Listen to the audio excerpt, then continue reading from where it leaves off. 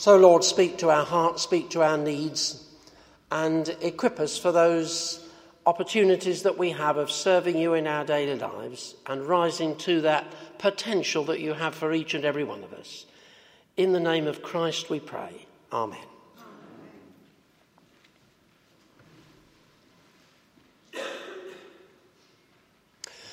Travelling to the south coast recently, I arrived at Victoria Station only to find that most of the trains down to the south coast had either been cancelled or severely delayed. And the reason on this occasion, sadly, was that somebody had gone under a train at East Croydon Station. And the whole of the southern network was put completely out for most of the rest of the day. I reckon that I've probably heard that similar kind of announcement as I travel on London Underground. On the average, I would think once a month for the last 18 months or 2 years. It is sadly all too common. The immediate effect, of course, for thousands of people is that they have their plans disrupted. The effect on the family whose member of the family has gone onto the train is, of course, absolutely devastating. That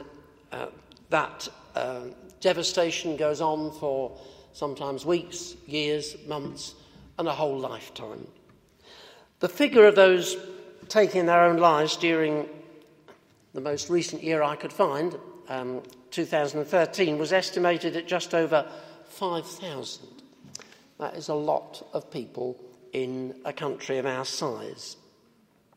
And only at the beginning of last week there was a news item informing us that the number of self-inflicted deaths in our prisons had risen from 79 to 100 during the previous year. It caused me to just sit down and write a list of people who had been known to me personally through my lifetime, beginning, I think, from the time when I was a teenager and a friend of our family took their own life. Without searching my memory too deeply, I came up with a list of about 9 people. Of course, behind every statistic there is a story. And the sad thing about suicide statistics is that we usually find it hard to discover or even imagine what that story is. And besides those people for whom depression in life has gone so deep and life has become so dark that they've decided to end it all, there are many, many other people who have depression of one sort or another, at one level or another, and who survive, but who have to live with it. We know some of the causes, don't we, that lead to deep depression, the deep depression that finds its minds into the way of many, many people. There are, of course, physical causes. Sometimes for women it may be postnatal depression. Sometimes there's evidence that depression can be caused by genetic factors, and some medications can trigger off depressions. And then there are social causes as well, going through a challenging period at work, or a period that seems to have no end to it, which is challenging, when perhaps the expectations of the company are unreasonable, or relationships with people, key people that we work with, have become soured. Or people that we just find difficult to deal with. Whilst most of us might not say that we've got enemies, most of us probably have had the experience at some time or other of having to rub shoulders with people who want to do us down if they get the chance. Or there may be a major breakdown in family relationships, marriage breakdown, or a sharp rift between children and parents. Financial pressures that seem to have no relief. And that's something that perhaps we don't open up about as much as we might. Living with a very heavy dose of negative items about human suffering on the news is something else that causes some people depression. People who sit and watch the news day after day, and you know what we get fed with, so much of which is negative. And for people particularly who live alone and watch this, have nobody to discuss it with, sometimes they find themselves getting deeper and deeper into a depression. It's interesting that most of the causes of depression raise their heads somewhere in the book of Psalms. I love the Psalms because they raise just about every human emotion that there is. And the psalmists are so often honest with God. And if they're feeling down in the dumps, they say so. Psalm 2 talks about the psalmist's despair at what is happening on the international front. Why do the nations rage? Psalm 3 talks about his enemies. Psalm 6, the psalmist talks about what it's like to have painful bones and many tears. And of course, Psalms 42 and 43, that are closely linked together, explore the issue more deeply with that recurring phrase, "Why are you cast down, O my soul, and why are you disquieted within me?" And Psalm 40 talks about the miry pit. And I guess there are times when probably most of us have been in the miry pit. Sometimes people who are well-known, people even who can lift our lives with their humour, actually in their own lives know a good deal of depression. Somebody who's been well known as a broadcaster over the years is the Jewish rabbi Lionel Blue, who suffers from the blues. He says, "My greatest problem is so humdrum and small that it might seem silly. Like lots of ordinary people, I suffer from stress, worry and mild depression as I face each day. On bad days, I can't draw the curtains and the telephone makes me tremble. My problem is not great or grandiose, it's just laughable, although crippling." For some people, depression is crippling. Now, this isn't a lecture about depression. If it were, I would not be the person standing here giving it, because I'm not an expert on the subject. It is a very complex topic, of course. But in its severest form, it can lead to total isolation and a desire to end life, which makes it such a dreaded enemy. And along with physical causes and social causes that I've mentioned, I think we need to be clear as Christian people that there can also be spiritual causes, causes that arise out of the fact that we are Christians. Let me just mention two of them. One being guilt. You all know the name of Martin Luther, of course, the great author of the Reformation. He rediscovered the gospel of God's grace that was sadly so lacking in the church into which he was brought up. He'd been brought up in the Church of Rome, a church which was full of rules, regulations, expectations of people, the way forward for confessing sins, the payments that had to be made, and so on. And in order to try and please God, he became a monk. But instead of finding that he pleased God, he felt that he was further and further away from pleasing God. The more he did, the more he felt he'd failed. And I remember watching a film about Martin Luther on one occasion, in which he's pictured padding about in his cell as a monk, and confessing a long list of sins, most of which were extremely trivial. I was late for prayers this morning. I've eaten some luxury food that I ought not to have eaten. As if those were the things that really displeased God. But they were the things that got him down. They're the things that he felt he was really letting God down in. It seemed that the more he was trying to please God, the more conscious he became as to how he was failing. And the causes were so often trivial rather than serious. And Luther himself endured many, many instances of depression in his life. He described the experience in various terms. Sometimes he talked about melancholy or heaviness, depression, dejection of spirit, downcast, sad, downhearted. And he suffered in this area for much of his life. And these things are often revealed in his writings. And it was a lot of it was an excessive level of guilt that contributed towards much of Martin Luther's melancholy and depression. Trying to please God with endless rituals and observances really is a recipe for disaster in terms of mental health. Because the gospel is the gospel of God's grace, where we are invited to come and respond to his grace by confessing our sins and then, with simple gratitude, accepting the forgiveness that he offers. And if you feel that you're walking around with a great burden of guilt around you, I would invite you to just stop and examine that burden of guilt. Of course, there are things most of us need to be bringing to God from time to time with penitence. We need to bring them to him, we need to confess them, we need to ask for his forgiveness, and then we need to receive it. And we need to put the things behind us. But it may be that there are things that are weighing us down unnecessarily and unreasonably. And if we have an excessive level of guilt in our lives, then we need to deal with it. We need to get a proper perspective on it before it causes us to get everything else in life out of perspective. That is one particular thing that can cause a great deal of, be a cause of depression for people who are Christians. I think there's another, what I would call religious cause of depression, and that is what we might call becoming battle-scarred. And that's really why I chose this reading tonight from the Old Testament about the prophet Elijah.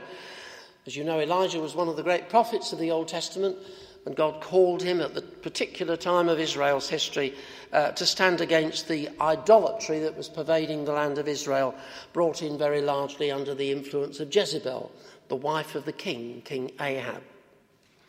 And the story of the challenge to the prophets of Baal is a long one. Chapter 18, chapter 19, particularly in that first book of Kings. You're probably familiar with much of the story as it reaches its climax, where he challenges the 450 prophets of Baal to a duel on Mount Carmel to see who could be the first to bring down fire from heaven. Jezebel had already been waging war against many of the prophets of the Lord, the God of Israel. And when Elijah won his battle against these prophets, when he was the one who managed to call down fire, when they were unable to call down fire from heaven, Jezebel was so enraged that she threatened to have his life. And by now, Elijah was feeling drained because he'd been all psyched up, as we say, for the battle, for the confrontation. He was battle-scarred, and worse still, he felt alone, he felt abandoned. And he complained to God, "I'm the only one of your prophets left, and they're trying to take my life." And that phrase comes into the story not just once, but 3 times. He experienced this very deep sense of isolation. And there are times when we're called to engage in battle, aren't there, as Christian people, for what is right, or to stand for what is true. That's not surprising, because we're called to follow in the steps of our Lord Jesus, and it was never promised that life in the Christian way would be easy. I think it was 2 or 3 weeks ago that Tony took as the title for his sermon, Christus Victor. It's one of the great themes in the New Testament, Christ the Victor, where the work of Jesus is described as a battle against the forces of evil, which reached their culmination, of course, on the cross, and the victory of the resurrection. The work of Jesus being presented as a battle against sin, selfishness, sickness, and everything else that spoils life as God intended it to be. And if we are faithful to our discipleship as Christian people, we may well find that this means us becoming involved in some of the battles that need to be fought, campaigning for things, whether it be human rights or battling for the needs of the homeless, battling for the dignity and of oppressed people, like the victims of the caste system, or battling against anti-Christian teaching. And whatever battle we're engaged in, we are liable at some stage to feel weary, to become drained, maybe in danger, maybe to feel isolated, maybe to finish up as if we feel we're the only one who's battling for whatever it is. And we can find ourselves suffering from that battle-scarred depression. And the Apostle Paul refers to something similar when he tries to describe some of the intense emotional pressures that he was under, and Timothy as well, one of his assistants, when they were engaged in Christian mission. He uses the Greek word bario, which means pressed down or weighed down. And religious depression caused by either undue levels of guilt that I was mentioning earlier, or becoming battle-scarred in our service for God. Those 2 things are all too common. And it's important that we recognise them, see them for what they are. And it's helpful to be aware that these two specifically religious factors can lead us into a depression, along with all the other physical causes and social causes that there are. And so before we finish our reflection, let me invite you to ask two questions. First of all, how can we help somebody else when they become depressed, for whatever reasons? And secondly, how can we help ourselves if we happen to be the person who is depressed? First of all, how can we help somebody else? Well, we don't always help people in the way as we should or as well as we should, do we? It's very easy for us to become quite impatient with people who are suffering from depression. And when it comes to the more serious matter of people who have found depression they just can't cope with any longer and they take their own life, the Christian Church has certainly not been very sympathetic towards suicide victims. Right up until the Second Vatican Council in 1962, permission always had to be sought from a bishop before a Catholic priest was able to conduct a funeral service for somebody who had taken their own life. And that kind of practice, which was reflected in some other denominations as well, just sends out a judgmental message, lacking in compassion and understanding. And in the story of Elijah, of course, we find a very different response from God towards Elijah's depression. Elijah felt drained and deserted. He was depressed. He was wanting to end his life. But he wasn't entirely deserted. And God wanted to say certain things to Elijah. He had more work for him to do. But there was something that needed to be done first. And God sent a messenger with hot cakes and a pitcher of water. And Elijah ate and drank and then lay down, and he was touched by God's messenger for a second time, encouraging him to eat before the stage of the next journey. If we're trying to help somebody in a time of depression, then words and logical arguments are probably not likely to get very far. Inviting somebody around for a cup of coffee or taking them for a meal, baking the hot scones, the pitcher of water are likely to be a little bit more helpful. TLC, first steps. Christian Church has a number of retreat centres up and down the country where it's possible for people to go and stay and crash out, as we call it, in an atmosphere of Christian care and prayer. And the best centres request people to, when they come to their meal times, if they're sitting with other people who've also come to crash out, not to talk about their problem, not to talk about why they're there, but just to enjoy the hospitality, to be strengthened so that they can start to unravel life and move on. And of course, praying for people who are going through a time of serious depression is an essential first step. Because if we pray, then God will prompt us and show us the right moment to appear with the cakes and the pitcher of water and the practical things. The other question is, what about ourselves? What about if we find ourselves in those times of depression? Well, at the beginning of the sermon this evening, I did say that I wanted to avoid giving a lecture about the subject because I'm not an expert. And I also want to avoid the suggestion of giving simplistic answers to what is a complex question. And just to turn around to somebody who's going through a period of deep depression and say, well, of course, what you just need to say the Lord's Prayer before you go to bed and then you'll go to sleep. There's no good coming up with simplistic solutions like that. Life is not as simple as that. But I believe there are helpful pointers. One of the many sermons that John Wesley wrote and that are printed in his collection of sermons is a sermon entitled Heaviness Through Manifold Temptations. Now, I doubt whether if we had advertised that title of the sermon outside the front door this evening, we should have suddenly tripled the congregation. I should think it might have turned people off. Heaviness through manifold temptations. But in that sermon, he lists some of the things that make life heavy going for people, such as physical illness and pain and calamity and bereavement. But he acknowledges too that there's something even deeper and more damaging to our emotional and spiritual health, and that he calls that not heaviness, but darkness. And darkness describes those periods when the peace of God seems to have vanished from our lives and we have no love left at all. And for some people that will be a helpful distinction, the distinction between being simply heavy and finding life stodgy, and on the other hand, finding that life is totally dark.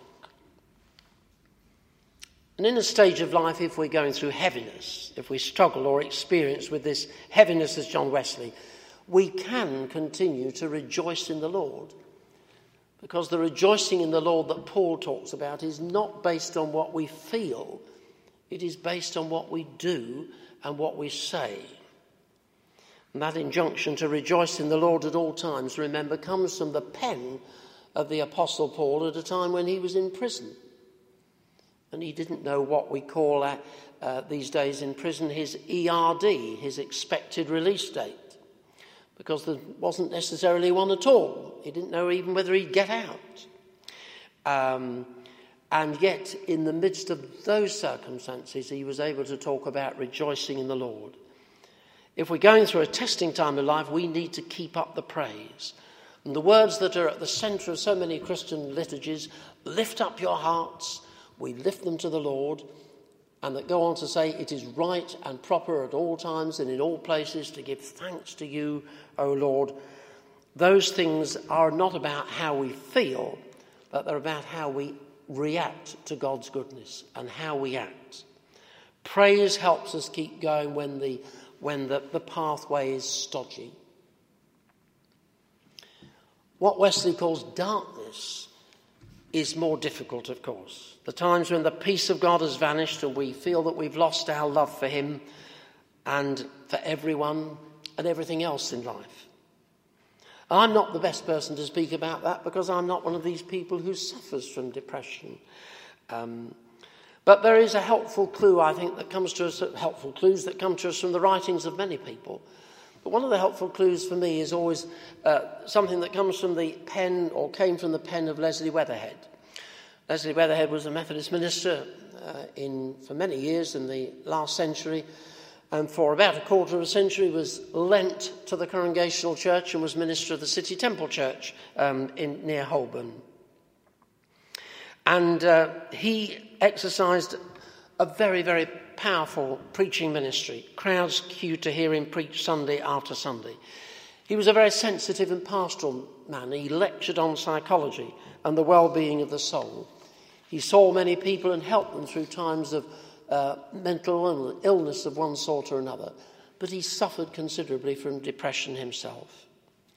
And one of the books that he's written, books of prayers, and that's been reprinted many, many, many times, is a book that was designed to cover prayer life for 31 days of the month. And he titles it A Private House of Prayer. And in that private house of prayer, he divides every day into what he calls 7 rooms. So you sort of start in one room and move on to another in your imagination. And there is a room, as you can imagine, for adoration, praise and thanksgiving. There is a room for confession. There is a room for petition, praying for ourselves. There's a room for intercession, praying for others, and a room for meditation. But there are 2 other important rooms, and they're rooms that don't always find a place in our prayers, I think. The first of all the rooms that we are invited to visit in his collection of prayers is entitled The Affirmation of the Divine Presence. And it's the place of beginning and simply affirms the greatness and the goodness of God, things that have nothing to do with our feelings. God is. God is here. We are in God's presence. And then partway through our tour of the house, after confession, there is a room called Positive Affirmation and Reception. And this is the moment for allowing ourselves to receive what God offers of his mercy and grace. And if we're facing times that are more challenging than life simply being a bit of a struggle, if we're going through deep darkness, It's a valuable discipline to engage in these affirmations because they're a way of opening up ourselves to the power and the love of God coming into us at a time perhaps when we can't help ourselves. And a reminder to us that we are not alone. We are not isolated, however we may be feeling. And it's a way of allowing the Spirit of God to penetrate into our darkness. And of course, when we come to pray, as we always do in our prayers, we pray in the name of Jesus. And when we pray in the name of Jesus, we are praying through the one who knew what it was to feel alone and to experience the darkness as he hung on the cross. And through the darkness of the cross, the Father brought victory and resurrection.